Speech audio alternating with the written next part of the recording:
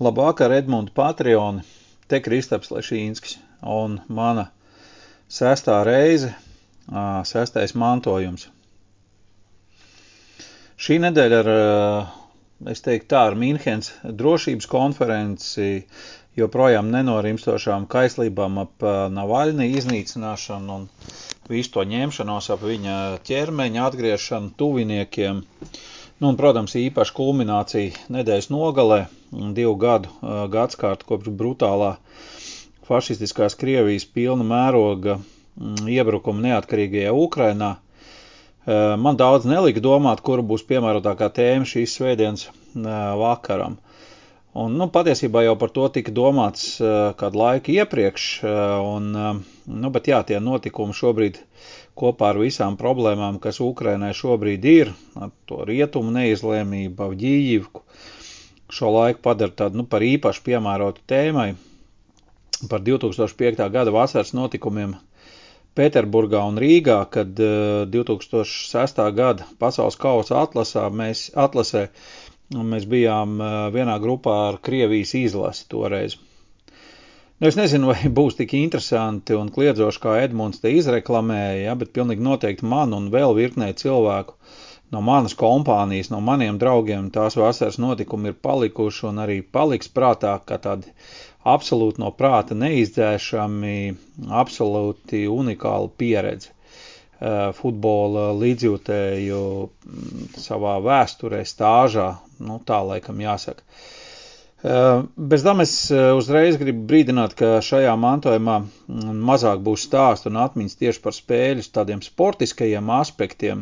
Būs arī, protams, tādi, bet vairāk tieši par lietām ārpus pašas spēles un laukumā notiekošā. Un šovakar jūs dzirdēsiet tikai pirmo daļu, kur būs veltīta tādam plašam, man arī par to gribās parunāt tādam plašam kontekstam, jo tās ir manas sajūtas un gribās arī kaut kur ar tām padalīties un par to parunāt, ja.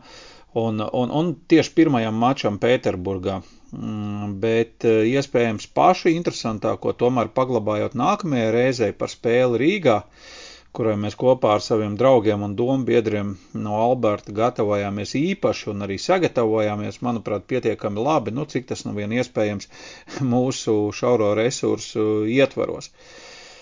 Un tāpēc arī šī te nosaukuma daļa, kura šeit parādās Hui vam Germāņiju, respektīvi netikšanu uz pasaules kausu Vācijā, ir saistīts tieši ar stāstu otro daļu, jo Rīgā jau mums bija nopietni gan sportiskie, gan arī ārpus spēles argumenti, un arī šai frāzei, kuru es tikko pateicu, bija sava vieta visā tajā stāstā. Runājot par tādu kopējo kontekstu, uzreiz gribu teikt, ka man pašam vienmēr ir ļoti uzjautrinājis šis teiciens, jeb frāze, nejauksim politiku ar sportu, jau kopš agras bērnības, saprotot, ka laikam nekas cits ārpus pašas politikas nav tik cieši saistīts ar politiku kā sports. Galā, es taču augu augstā kara laikā, kad visi iespējamie sporta pasākumi bija izvērsušies par ļoti principiālām tādām, nevardarbīgas pretošanās vai pretnostatījuma cīniņa formām. Jāatzīst gan, ka PSRS laikos tas pat kaut kā mazāk toreiz saistījās ar futbolu, jo tur PSRS izlasē gāja diezgan grūti, kas, protams, bija patīkami, ja neskaita 88. gada Eiropas finālu, tur 60. gadi, tur Jašins, tur un Eiropas tas pirmais tituls, tas priekš manīm ir pat tālu, un iespējams, ka tas arī nav tik ļoti nopietni ņemams, bet tas 88. gads, bija tāds moments, Bet klubu līmenī Eiropā labi gāja vien Kijevas Dinamo, cik es no saviem 80. gadiem atceros, un lai arī es vienmēr biju arī pret viņiem starptautiskajā arēnā, un tomēr jāsaka, ka tādi klubi kā Tbilisi Dinamo, tur Kijevas Dinamo, Dņepra, no Dņepropetrovskas tajā laikā, Odesa Černomorets, pat arī Mīnskas Dinamo, jau tolaik manā tādā apziņā tika ievietoti tādā mazāk ļaunuma statusā. Tie īstie ienaidnieki, protams, vienmēr bija Maskavas klubi un Zenīti, no Ļeņingradas tā laika, bet viņiem jau tur tajos Eiro kausos īpaši nekas tur nopietnas nesanāca, tur vienmēr varēja papriecāties, kā viņas nomizo. Taču visvairāk tomēr tie kaut kādi tie principiālie pretnostatījumi tādā politiskā kontekstā tolaik kaut kā saistījās ar PSRS un Kanādas, PSRS un Čehoslovākijas hokeja spēlēm. Nevēlt arī atceraties, Jāgars visu dzīvi spēlēja ar 68. numuru par godu 68. gada notikumiem Prāgā, un tur jau bija vēl slaveni kadri, laikam tāds īpaši palicis prātā Vāclavs Ņedomānskis, es gan viņu pats neredzēju, bet ir daudz lasīts un dzirdēts par viņu, kurš liftā iespļauj Treķakam sejā par tankiem Prāgas ielās, tā arī pasakot, un pēc kāda no vārtu gūmiem pret PSRS izlase viņš simboliski ar nūju turot kā automātu parādīja, kā viņš apšauja visu PSRS izlases soliņu. Man jau patiesībā jau tajā laikā sporta sacensībās tieši šī bija vislielākā motivācija un intriga. Starptautiskajā arēnā vienmēr būt pret okupantiem, vienalga, vai tur spēlē Balders, Irba, Valters, vienalga, tas man pilnīgi nekā nevarēja ietekmēt, un nebija arī svarīgi, kas ir pretinieks, jebkurš pretinieks pret PSRS izlases bija ļoti labs, vienmēr bija jābūt pret. Tāpat PSRS laikos visu tā laika LPSR, jeb Latvijas, meistaru komandu galvenās spēles man vienmēr bija pret Maskavas komandām, un jo īpaši pret armijas komandām, pret CSK, protams, un tur ASK kaut kādām komandām no citām Krievijas pilsētām un tam līdzīgi. Nejaukt sportu ar politiku, kā tādi, jā. Kā tad 80. gada un 84. gada olimpiskās spēles, kur tā viena puse boikotēja, tad otra, ja? Kā tad 36. gada olimpiskās spēles Berlīnē, kas bija ļoti nozīmīga Hitlera iecerē, ja?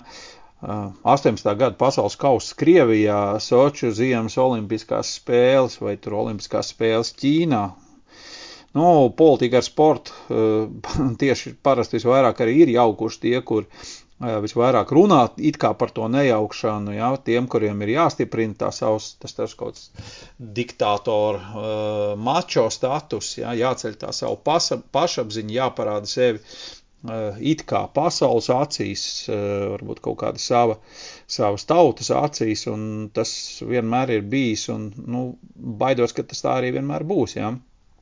Un, kā mēs esam labi arī redzējuši, ja, sports modernajos laikos arī kalpo, ka tāds maigās varas elements, spilgtākais piemērs, ko nenobriedušais latviešu prāts baudīja un par ko juku prātā vairāk kā 10 gadus mēs paši redzējām, tas tā sauktais KHL projekts ar Krievu gāzes naudu un mūsu pēdiņās tautas komandu Rīgas Dinamo, kur vēl pa vidam ārpus Krievu ietekmes jautājumiem, kaut vai ar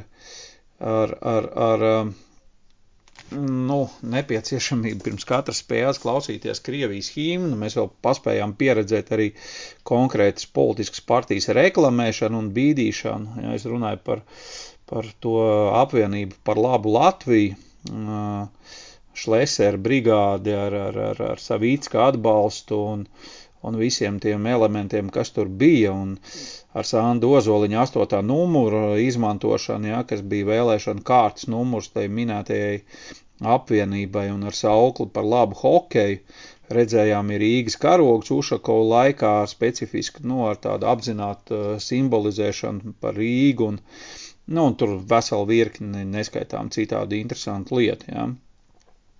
Galā neaizmirsīsim, ka pasaules vēsturē ir pieredzēts pat futbola karš, jeb 100 stundu karš, kā to arī alternatīvu sauc, ja, starp Salvadoru un Hondurasu 1969. gadā, kur saknes, protams, nebija futbolā meklējamas, bet tieši tā sanāca, ka 70. gada pasaules kausa atlases spēle 69. gada 14. jūlijā bija tas eksplozijas moments, kad karš aizsākās, un tāpēc šīs te karš ir iegūst tādu nosaukumu. Un man droši vien nav jāatgādina, ka ir pat futbola kluba ar noteikti politisku kontekstu iestrādi, kā tur, es nezinu, Atletika Bilbao vai Glasgows Grandi, abi lielie, ja, gan tur, es nezinu, Romas Lazio, Livorno, daudz citi. Un nav šauba arī, ka man nav jāstāst par nacionālo izlašu spēlēm, tur, piemēram, starp Īriju un Angliju, vēsturiski vai starp Angliju un Skotiju, un es pat nevaru iedomāties, kāda tagad varētu būt spēle, ja tādai būtu iespēja notikt starp Krieviju un Ukrainu, piemēram, jā. Es domāju, ka nevienam nav jāpierāda, un visiem ir pilnīgi skaidrs, ka sports jau pēc savas būtības ir savu veidu attiecību, tāds skaidrošanas ceļš, nevardarbīgā ceļā, vienmēr bijis visos laikos. Un 2005. gads, protams, vēl nebija gluži 2008. gads, kad Krievija augustā uzbruka Gruzijai un atņēma Abhāziju, un tas nebija, protams, arī vēl 2014. gads ar Krīmu un kara sākumu Ukrainā, un tāpat, nepavisam jau, protams, ne 22. gads.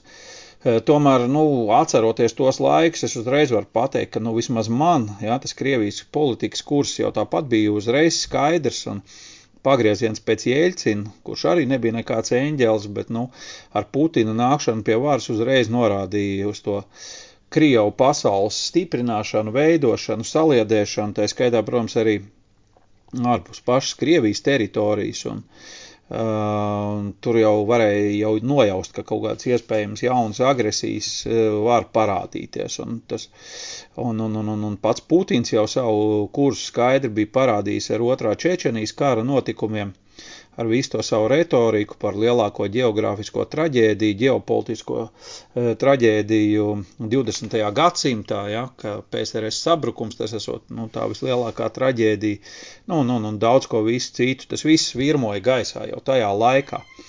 Un, protams, normāls latvietis arī nekad nespējas aizmirst un no vēsturiskās atmiņas izdzēst mūsu 50 gadus ilgušo okupāciju, Sibīriju, visas tās čekistu zvērības, faktiski veselu paudzi, ja ne vairākas, zaudēja normālu dzīvi vai vismaz kaut kādu daļu no savas dzīves, kur tolaik dzīvoja civilizētā Eiropa.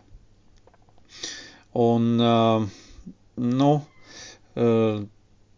tā kā šis faktiski Krievijas agresīvā lāča rēks vienmēr ir bijis un vienmēr laikam arī būs mums te pat blakus. Vismaz pagaidām es neredzu, kā tur kaut kas varētu mainīties. Tas kaut kāds tāds mans kopējais konteksts un kā es uz to skatos un skatījos arī tolaik tādam iesākumam. Jāatzīmē, ka Latvijas izlase jau vienreiz pret Krievijas izlasi bija spēlējusi pirms šiem notikumiem 2005. gadā. 2001. gada 14. novembrī bija pārbaudas spēles Konto stadionā, kuru mēs zaudējām 3-1. Un toreiz, es atceros, notika lielā augstumā, laukumā bija arī sniegs, nebija daudz, bet bija. Un mūsējiem toreiz vienīgos vārtus 2 minūtes pirms spēles beigām guva Vitālijs Astāfjevs ar teicam tālsitienu, un kā vēlāk izrādīsies, Astāfjevs joprojām ir vienīgais mūsu izlases spēlētājs, kurš gūs vārds pret krieviem, jo tieši viņš bija arī vienīgo vārtu autors tajā 1-1 leģendārajā spēlē Rīgā. Un, starp citu, protams, pēc tām 2 atlases spēlēm Latvija vēlāk aizvadīja arī vēl vienu pārbaudas spēli Maskavā 2006. gadā, kad īsi pirms spēles beigām Verpakovskis nerealizēja fantastisku momentu, un jau kompensācijas laika 3. minūtē Pogrebņaks izrauja toreiz uzvaru Krieviem. Tā draudzības spēle varbūt tur īpaši jāpārdzīvo nav. Tad lūk tā spēle 1-3, par kuru es minēju, iezīmēja ļoti nepatīkamu ainu, kas uz ilgāku laiku atstāja tādas nepatīkamas atmiņas. Konto stadions bija gandrīz pilns, 7000 rāda oficiālā statistika.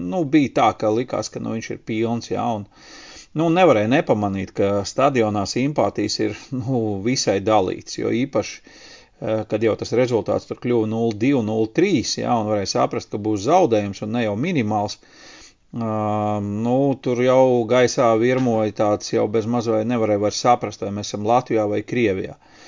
Un pēc beigu signāla laukumā saskrēja tur tie vietējie līdzjutēji ar Krievijas trikoloriem rokās, apsveikt savus mīluļus, un bija skaidrs, ka problēma ar Krievijas izlasi ir ne tikai ārēji, bet varbūt pat vēl vairāk un sāpīgāk arī iekšēji, atspoguļojot to mūsu valsts divkopienas īpatnību un absolūti vājo faktiski grūti notiekošo vai pat nenotiekošo integrāciju un nācijas konsolidāciju. Saprotams arī, ka šīs spēles notikumi bija arī man joprojām spilgtā atmiņā 3,5 gadus vēlākajos notikumos Pēterburgā un Rīgā. Vēl droši vien tādā kontekstā vēl jāpiemina, es negribu, man nepatīk salīdzināt īsti nesalīdzināmo.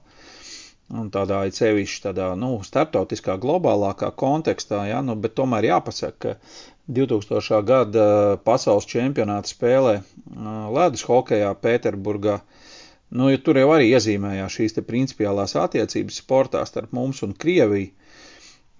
Bet es uzreiz gribu pateikt, ka hokejs, lai arī Krievijā salīdzinoši populārs un spēlēts, tad tāpat ar futbolu un futbola fanu bāzi viņš vispār salīdzināms nav nekā. Tāpēc toreiz 2000. Gadā visi no Latvijas aizbraukušie 1000 tur varēja justies neskārti, mierīgi. Nekad neesmu dzirdējis, ka tur būtu bijušas toreiz kaut kādas problēmas, un viss, kā man tur saka, ir bijis draudzīgi, un tur pavadīts tik neskaitāms dienas, neesmu dzirdējis vispār ne par kādiem incidentiem tur ar kaut kādiem krieviem vai Krievijas līdzjutējiem. Un es nezinu, kaut kā tajā, man liekas, tādā romantiskā gaisotnē un absurdajā ticībā demokrātiskās civilizētās Krievijas nākotnē, manuprāt, kāda toreiz latviešiem daudziem varbūt bija, arī latviešu līdzjūtēji toreiz 2005. Gadā devās uz skaisto pilsētu Ņevas krastos ar droši vien līdzīgu noskaņojumu un gaidām kā uz kaut kādu Stokholmu vai Porto, pat nenojausdam kādiem riskiem, ik viens no viņiem ir pakļauts. Un, protams, es nedramatizēšu un nebija tur beigās ne līķu, ne smagi izkropļoto, taču arī tas ir fakts, ka šķiet nekur citur, izņemot pavisam tādu maziņu incidentu Baltkrievijā 96. Gadā Mīnskas spēlē Latvijas futbola izlasē, arī, protams, zīmīga valsts, Ik viens latviešu futbola līdzjūtējs, ja vien viņam bija kaut kāda pazīme, tur krekls, šalla vai cepuri, nekad nav bijis, pakļauts vardarbības riskam. Es teikšu ik viens, tur nav svarīgi vai jauns, vai vecs, vai vīrietis, vai sieviete, žurnālists vai veikala pārdevējs, tam tur nekādas nozīmes nebija. Tai mentalitātei tur īpaši kodeksu nav, un ja viņi ir tur lielā pārspēkā barā, tad visa veida vardarbība un pārākuma izrādīšana būs laba. To mēs, protams, arī piedzīvojam. Starp citu, mazai atkāpē interesanti, ka 2,5 gadus pirms šiem notikumiem, 2002. Gada oktobrī, mūsu pašu kompānija līdzīgā sastāvā mēs devāmies uz Varšavu, kur Latvija toreiz paveic brīnumu. Tas ir iepriekšējais cikls, ar kuru mēs kvalificējāmies uz Eiro, uzvarot 1-0 Poliju. Un tādējādi es toreiz ar to spēli ieliekot tādu pamatīgu fundamentu tai pilī, kas vēlāk izrādījās Eiro 0-4.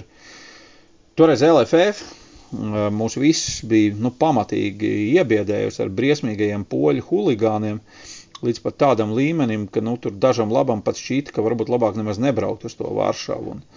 Un kaut vai viens fakts varat iedomāties, ka toreiz mūsu Saroja Latvija saorganizēto autobusu, kurā mēs devāmies uz to spēli, Polijas policija pavadīja ar bakugunīm no pašas Lietuvas-Polijas robežas līdz pat Varšavai. Tie tur ir, es nezinu, cik tur, 400 kilometri aptuveni, Un tas vien jau lika domāt, uz kurien tad mēs braucam un kas tad mūs tur sagaida, mūs jau tur pirms suvalkiem jau sāk ar bakugunīm vest, cauri visai Polijai naktī, kaut kas neaptverams.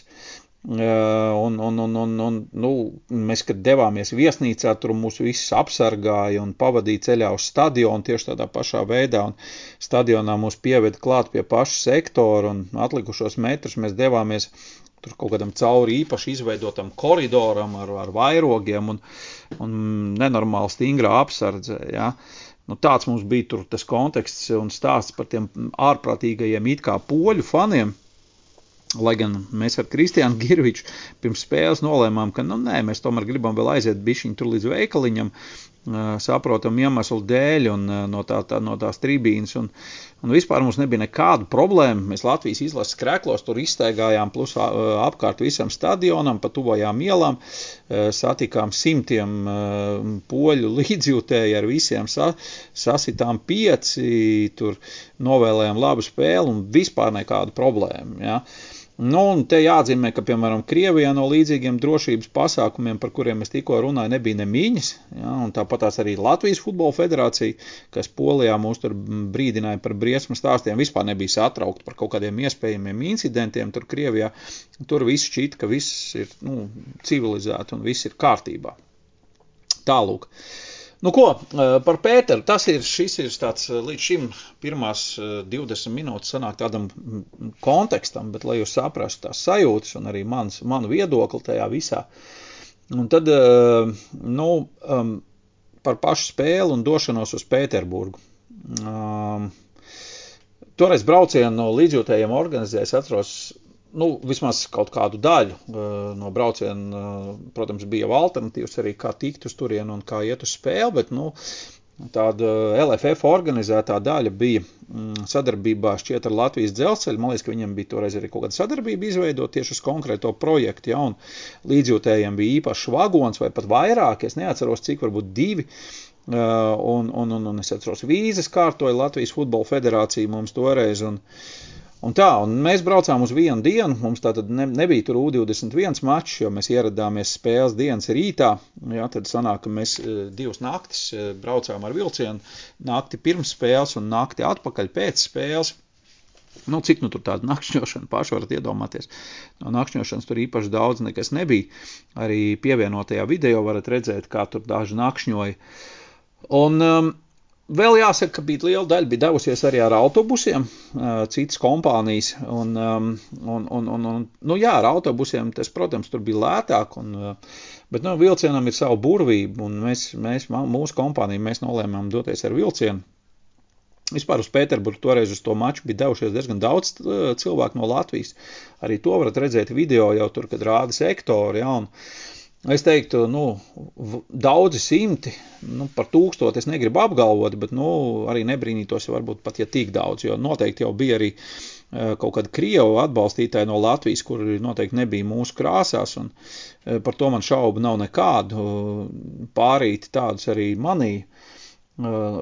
Varbūt vēlāk runāšu otrajā daļā par to, kā tur tas atbalsts sadalījās, jo redziet, tur izrādās, ka tā laika laikraksts Čas, ja, tur saka, ka, tas arī tajā video laikam parādās, vai ne, vai arī tajā citā video būs, ka, kā izrādās, piemēram, no tā laika laikraksta Čas, kas pārsvarā krievalodīgie Latvijā, aptaujātajiem vairāk nekā puse atbalstīja Krievijas izlasi, ja, spēlē pret Latviju, gan tur, gan Rīgā, tā kā, paši varat iedomāties, ja.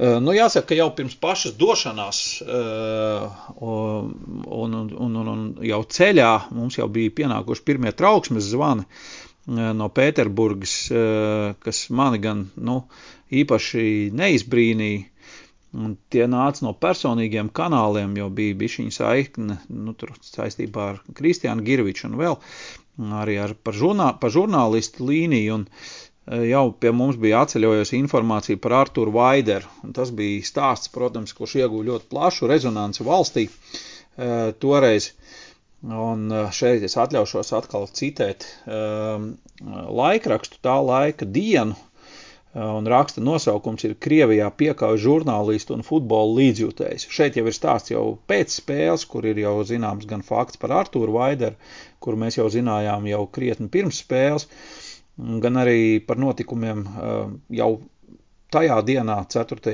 jūnijā 2005. gada pirms spēles. Un te rakstīts tā: Sanktpēterburgā smagi piekauts dienas sporta žurnālists Arturs Vaiders, kurš tagad ievietots Gaļazara slimnīcā. Vaideram uzbruka naktī uz 4. jūniju, tātad naktī pirms spēles, ja, kad viņš pēc pilsētas apskats ar taksometru vēlējies doties uz viesnīcu. Vaiders bija ieradies Sanktpēterburgā, lai atspoguļot Latvijas un Krievijas futbola izlašu spēli. Pēc izbrauciena ar kuģīti Vaiders bija iegājis kādā kafejnīcā. kad viņš pamets kafejnīcu, kas atradusies pašā pilsētas centrā, pie viņa pienākusi kāda sieviete, teikusi, ka viņai jābrauc tajā pašā virzienā un piedāvājas par braucienu ar taksometru maksāt uz pusēm. Viņi ierosinājis braukt ar privāto taksometru, kam Vaiders piekrits. Pēc iekāpšanas taksometrā viņš vairāk neatcerās neko. Acīm redzot, bija spēcīgs sitiens pa pakaus, jo brūce ir labi redzama. Pēc nākšanas pie samaņas Vaiders pats aizgājis līdz policijai un ziņojis par notikušo, viņam arī nolaupīts mobilais tālrunis, nauda, un tur vēl vesela virkni visādi lietu, tur dokumenti, ja? Tur bija laikam digitālā kamera arī un tā tālāk.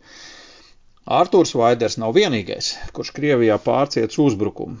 Krišjānis Kļaviņš, kurš tolaik bija preses sekretārs LFF, īsi pirms spēles ticis grūstīts un redzējis, ka kāds futbola līdzjutējs no Latvijas saņem sitienu pa galvu.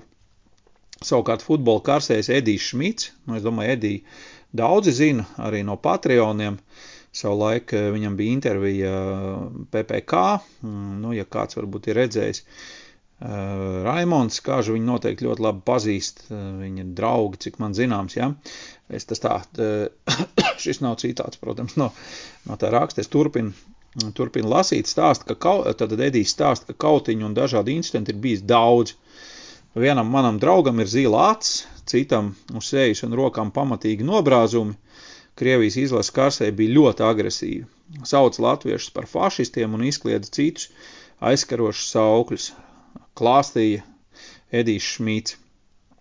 Savukārt apvienotā Londonas avīze un Latvija, tāds izdevums 11. jūnija rakstā, es skatos, lasu, ko viņi raksta, viņi te norāda vēl, ka daudz ko atkārto arī no tā raksta, kas bija dienām, bet viņi te raksta arī, ka presē pazibēja no pēdējā laika politiskajām kaislībām aizgūtas humoristiskas frāzes par prezidenta Putina Latvijai piedāvātajām beigt ēzeļa ausīm, kuras tad tā humoristiski, kāds saka, varētu uzskatīt par Krievijas futbola izlasi.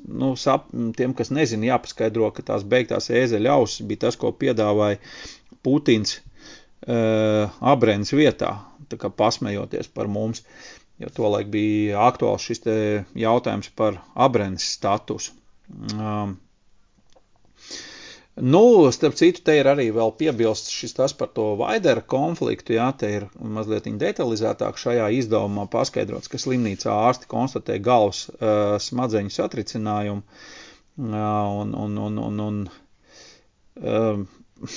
piebilst, ka policija it kā notikumā nesaskata politiskus faktorus, uzskata to par laupīšanu un ka turpinoties izmeklēšanu. Jā, tā kā, no huligāniem cieta, tālāk es citēju no šī paša raksta, ka no huligāniem cieta arī Latvijas vienības līdzjutēji, viņiem uzbruka vietējo iedzīvotāju grupas, met ar dažādiem priekšmatiem, spārdīja ar kājām, iesit LFF preses sekretāram Krišjānim Kļaviņam, kādu autobusu apmētāja ar akmeņiem, cik man zināms, šķiet, ka vienam autobusam arī tika izsists loks, vairāk līdzjūtēji gū nopietnus savainojumus. Stadionā pret Latviju izkliedz naidīgus saukļus, līdzjūtējs apsaukāja par fašistiem. Pēc notikuma aculiecinieku domām, piekrītu, es arī biju atsliecinieks šiem notikumiem. Uzbrukumi nav bijuši saistīti ar futbolu, bet gan ar Krievijas iedzīvotāju negatīvo viedokli par Latviju un tās attiecībām ar Krieviju. Latvijas futbola federācija, tā te rakstīts, apsver iespēju ziņot Eiropas futbola asociāciju savienībai, jeb UEFA, par Krievijas futbola līdzjutēju uzvedību. Vēlāk gan es pateikšu, ko tad īstenībā Latvijas futbola federācija izdarīja. Starp citu, vēl pirms tam jau, pirms mūsu spēles, es arī no Kristiāna Girviča, kurš bija ieradies jau arī dienu iepriekš, vai divas uzzināja, ka arī pēc U21 spēles, tas arī video pievienotajā, ir redzams, ka bija uzbrukumi arī mūsu līdzjūtējiem pēc U21 spēles. Citā stadionā, vecajā Zenīta stadionā. Protams, kā jau ierasts tur barā, protams, atrodot mazas mūsu kompānijas un vienkārši brutāli uzlidojot. Tālāk pastāstīšu par mūsu incidentu, kas gadījās tieši konkrēti man un maniem draugiem, mūsu, tā teikt, kompānijai. Mēs ieradāmies agrā rītā, lai gan, kā jau es varbūt pats minēju, par pēdiņās tādas kulturālās Pēterburgas kontingentu, jo īpaši to, kurš varēja būt aktuāls mūsu viesošanās kontekstā, man nekāda īpaša ilūzija nebija. Tomēr, kad mēs no rīta tajā Pēterburgā ieradāmies, bija tāda sajūta, ka gan jau pilsētas centrā un tādos dzīvelīgos rajonos baidīties īpaši nav par ko. Skaidrs, ka tur uz kaut kādiem mikrorajoniem, tur it kā nevajadzētu doties, bet, teiksim, tādā civilizētākā vidē jau tur nevajadzētu ne par ko tā kā baidīties, un tāpēc mūsu kompānija, mēs bijām 6 cilvēki toreiz, vai ne, visai droši devāmies Pēterburgas ielās, tur Latvijas izlases krēklos, šallēs. Mums bija ļoti daudz laika, līdz spēlei, un es arī reiz biju bijis Ļeņingradā 1984. Gadā, un es jau zināju, ka tur tolaik īpaši arī nepētot neko vēl internetā, tāpat jau zināju, ka galvenā dzīsla tur ir tas Ņevas prospekts, daudz skvērs, trūklaku vietu, kur pasēdēt, tāda vietiņu vai ne, un kaut kas līdzīgs mūsu brīvības ielai, tikai, protams, daudz lielāka ar attiecīgo mērogu, kāds jau piemīt tur Pēterburgai salīdzinot ar Rīgu. Un, es teicu, ka mēs jau varētu iet tur daudz skvēriņu, kaut kur varēsim pasēdēt, tur ir kā smuki, tur kaut kāds trūklaks un tā tālāk. Mēs pie vienā no tādiem skvēriem arī apsēdāmies, tur, man liekas, pulkstens vispār vēl kaut kādā 12 dienā bija. Domājam, pasēdēsim tur dienas vidus, daudz cilvēki, saulaina diena. Mēs sēžam, un tad pēkšņi, iedomājieties, vienkārši pēc kaut kādas pusstundas pasēdēšanas notiek kaut kas neticams. Dzirdam, ka tā kā švirkst krūmi, notiek kaut kāds tāds pilnīgs haoss, un pēkšņi lielā barā no visām pusēm mums skrieš lido virsū kādi, es teiktu, apmēram 30 tad tipiski gopņika tipa krieveļi, trēniņu biksēs, keponos, kaut kādās tur trēniņu jakās vai kaut kādos tajās ķiļņaškās, kas ir tur, kaut kāds jūrnieku, kaut kādos beisbola keponos ar uzrakstiem Resija. Knapi paspējām vispār pielikt kājās no tiem soliņiem. Uzreiz jau vienam no mūsējiem sadauzīja brilles, man tieši blakus bija, tāpēc es pat redzēju un dzirdēju, kā viņas aizlido ar spērienu kāju kaut kur galvas rajonā. Skaidrs, ka visi mēs metāmies kurais, kaut kādos tur bariņos viņi mums skrēja katram pakaļ no mums, mēs tur kaut ko atmahājāmies, kaut ko atsitāmies, vai ne, bet, visjautrāk gāja mūsu kompānijas tādam čalim Uldim, kuru, starp citu, pievienotajā video varat redzēt, kurš sēž tur ceļa malā vienā brīdī ar vairāku sekundžu garumā, viņi tur var redzēt ar tādu ar bindi apsaidētu galvu. Un tas ir puisis, kurš pats strādājis policijā un tīri labi pārvalda to, kā tikt galā ar dažādiem šāda tipa gopņikiem un arī tūcīņas. Viņam skrēja kaut kāds bariņš pakaļ, aiz kādas mājas stūra, viņš jau tur bija aizskrējis uz tādu vientuļāku ielu un pamanīja, ka viņam pakaļ vairs neviens neskrien. Nevis neviens neskrien, bet paskaties bišķi atpakaļ un redzējis, ka viens viņam vēl skrien pakaļ. Tur viņam bija skaidrs, tas jau pilnībā derēs.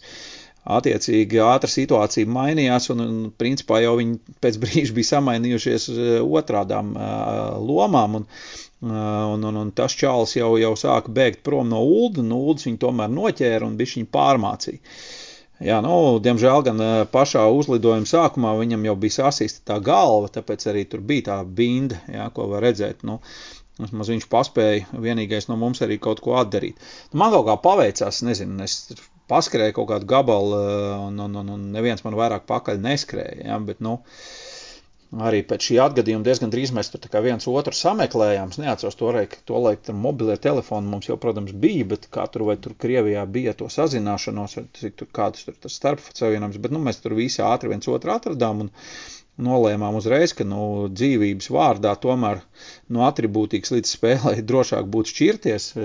Tur novilkām kreklus, tur šallis, ielikām somā, jo bija skaidrs, ka te mūs laikam īpaši neviens negaida draudzīgi. Tad mēs tur diezgan ilgu laiku pastaigājām pa to Pēterburgu, un tad jau bija jāiet uz stadionu,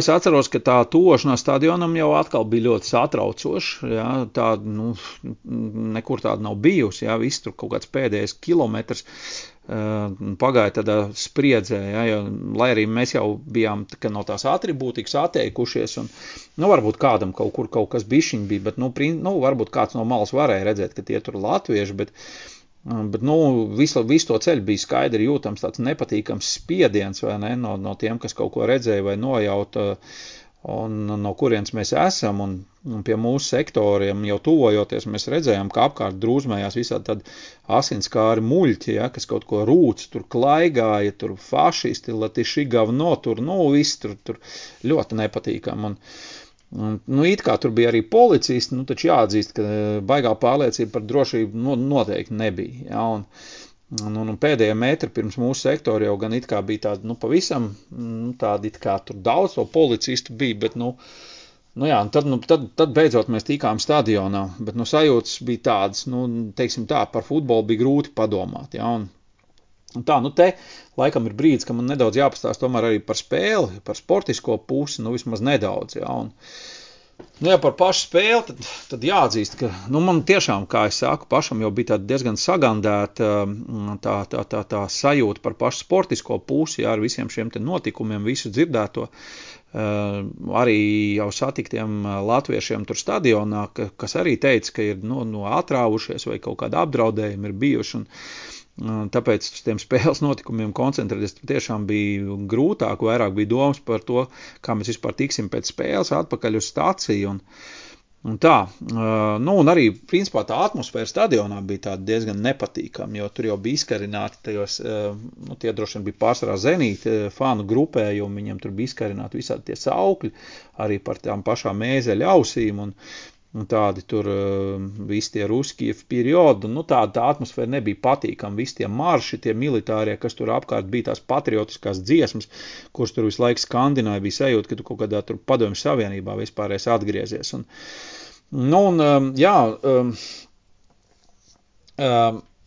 Bet tomēr bišķiņ par to sportisko, ja, interesanti, ka uz to brīdi pirms mūsu spēles Krievijā īstenībā jau tas stāvoklis stabilā bija gan intriģējoši, ja, un tāds, kas pilnīgi noteikti intriģējoši vēl saglabājās kādu laiku arī pat pēc zaudējuma, kā izrādījās, ja, pēc šī zaudējuma 0-2.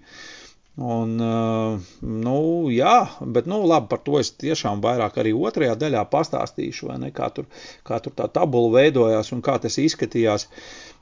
Bet, uz to brīdi, kad mēs ieradāmies uz to maču Pēterburgā, mums jau bija 6 spēlēs 10 punkti, kas izklausās gana labi. Mēs atpalikām no tās pašas Krievijas par 1 punktu ar vienādu spēju skaitu, un 3 punkti atpalikām no Slovākijas, kas bija 2. vietā. Tas ir jau zona uz pārspēlēm. Portugālē arī bija 3 punkti. 3 punktu vairāk. Labi, ar Portugāli tur skaidrs mēs sacensties netaisījāmies, bet, tas kā ar kaut kādu Krieviju vai uz Krieviju vai Slovākiju varētu kaut kādu spiedienu izdarīt, likās tīri ok, un, tie, kā es saku, 6 spēlēs 10 punktu, lai arī, tur savākti pamatā pret tādām vājākām komandām, protams, ja, bet, it kā radīja ļoti tādu smuku skatu uz tabulu. Tā spēle bija zīmīga pašiem krieviem ar to, ka tā bija debijas spēle Krievu trenerim Jurijam Sjominam. Varbūt kāds vēl atcerās tādu, viņš jau vēl nesen bija aktīvs un varbūt pat vēl tagad jau droši vien Krievijas futbolam maz kurš seko, bet viņš jau pirms tam sev bija labi apliecinājis Maskavas Lokomotīvu vadībā 13 sezonu laikā vadot komandu, ja, tur pār pa 500 spēlēm, un viņš jau bija 2 reizes paņēmis Krievijas čempionu, tā skaitā 2004. gadā, tātad iepriekšējā, un 6 reizes viņam bija kauss Krievijas un 3 reizes superkaus, ieskaitot 2005. gadu, jā, to pašu gadu, kad bija spēle, un tas, protams, arī iedeva tādu papildu intrigu spēlēt īpaši viņu pusē. Labi, mums tas Jomins tur bijis nebijis, bet, Krieviem tas ir, jauns treneris, un viņš tur bija diezgan, tāds mīlēts, odios, jā, tur. Un tā, jāsaka, ka pasteidzoties notikumiem priekš jau gada beigās Jomins izlase pameta, ja, komanda uz pasaules kausu nekvalificējās, arī pateicoties mūsu spēlē Rīgā. Tā kā tādā ziņā Jominam tā karjera īpaši neizdevās, ja. Mūsu komandu toreiz vadīja atgādina Jurijs Andrējevs, ja kāds to ir tā kā paliec garām, tas startkovu laiks jau pirmais no 3 posmiem bija beidzies, viņš pēc Eiro 2004 bija pagājis malā un strādāja Jurijs Andrējevs. Runājot par pašu spēli, nevar teikt, ka tā atstājas kādas īpašas dziļas atmiņas, jāatzīst godīgi, īpaši iezīme.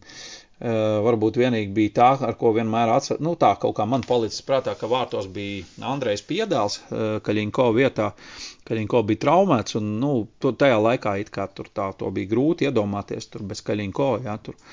Bet, tas tā bija neierasti, bet jāatzīst, ka, Piedāls to spēli ļoti labi nostāvēja.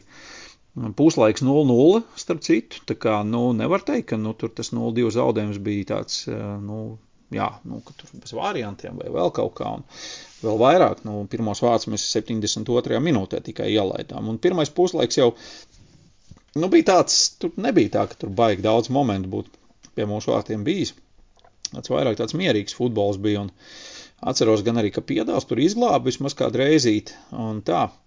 Bet, atkal no otras puses, lai arī it kā varētu domāt 72. 78. minūtē ielaisti goli, tad jau baigi žēl, bet tā spēle kopumā tomēr likās tādi, ka, drīzāk neizšķirts būtu brīnums, nekā tas 0-2 ir kaut kas ļoti sāpinošs. Tāds vairāk loģisks bija tas rezultāts, tas spiediens tur pakāpeniski pieauga.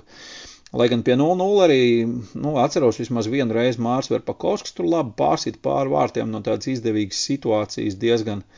Tur varēja pie baigās veiksmes arī kaut kas iekrist viņu vārtos, bet, tā, tāds 0-2. Es uzskatu, man palicis prātā, ka 0-2 bija loģisks rezultāts. 78. minūtē, bija pendeli, tur Piedāls nogāza, un tur laikam arī bija jāgāž, tur jau bija bezcerīga situācija, un tā.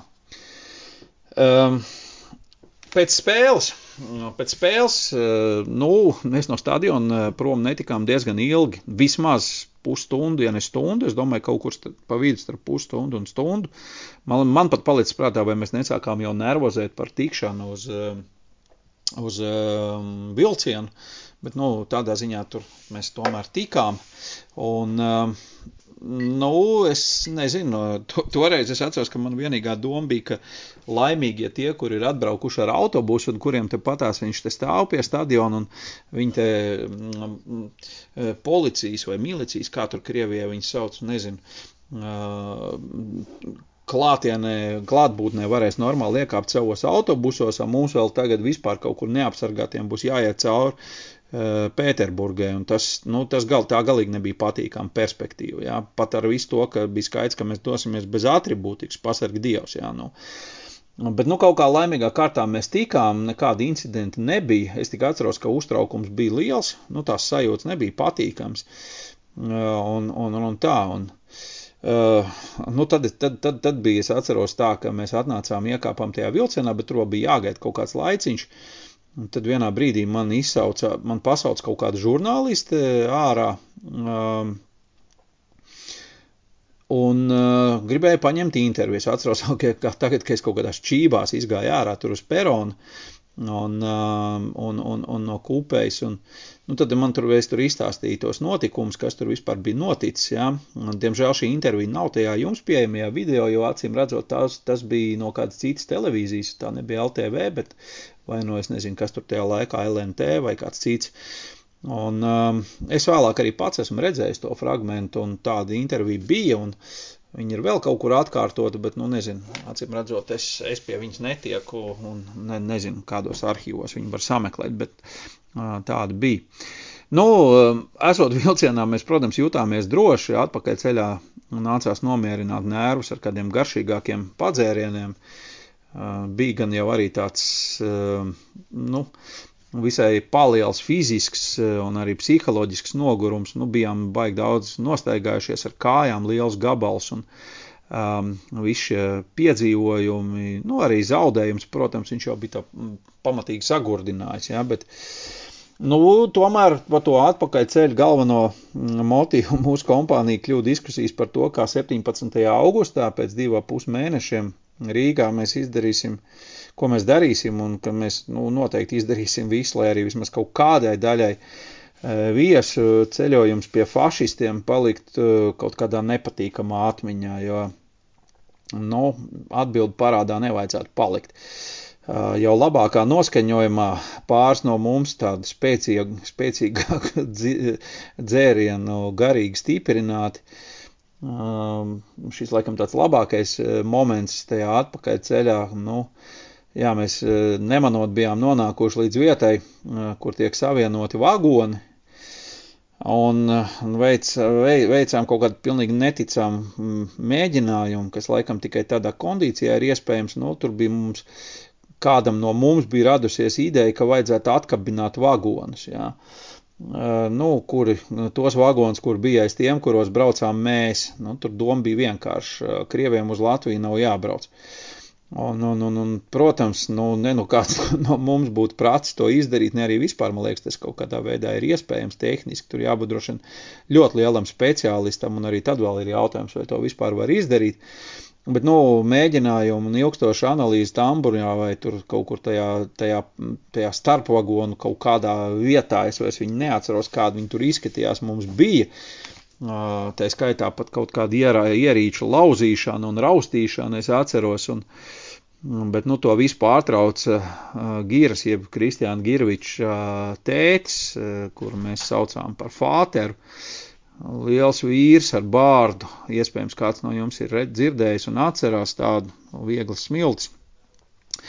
Viens no Saroja Latvijas fīreriem, Valdis Girvičs, kurš ilgadējs Latvijas dzelzceļa darbinieks, arī starp citu pirms tam kaut kādus daudzus gadus atpakaļ bijis mašīnists un zina, kā vadīt vilcienu un kā vilciens ir uzbūvēts un tam līdzīgi, kurš ieraugot, ar ko mēs nodarbojamies, vienkārši dārdošā balsī visus mūsu jauniešus toreiz ātri izlamāja un izmētāja atpakaļ pa kupējām. Tad mēs tur tad nopērti suņi sadzīti atpakaļ savās kupējās braucām tālāk, bet tās sarunas par atriebību turpinājās un tā mēs aizbraucām uz Rīgu. Un tāds ļoti smags trieciens mūs sagaidīja jau pāris dienas vēlāk Rīgā, kad pēkšņi parādījās ziņa, ka Latvijas Futbola federācija oficiāli izteikusi sirsnīgu pateicību Krievijas Futbola savienībai par viesmīlīgo, draudzīgo mūsu komandas un līdzjutēju uzņemšanu Pēterburgā.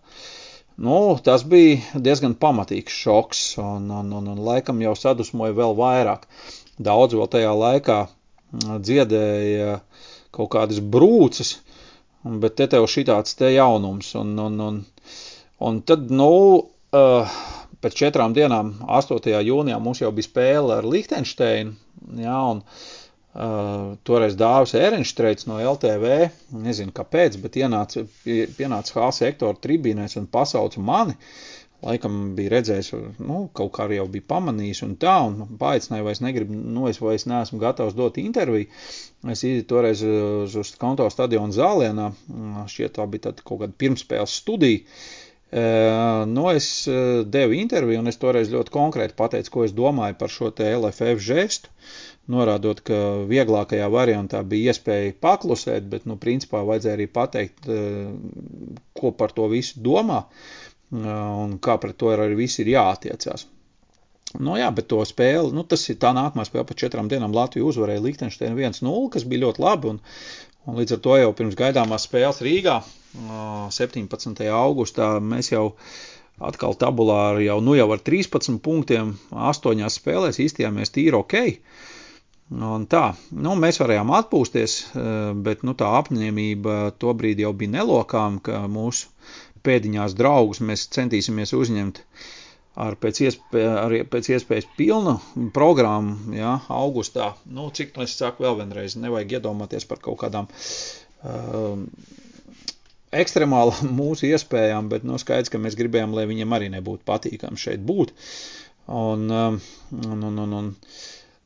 Tad ar to mans šīs dienas stāsts faktiski ir galā.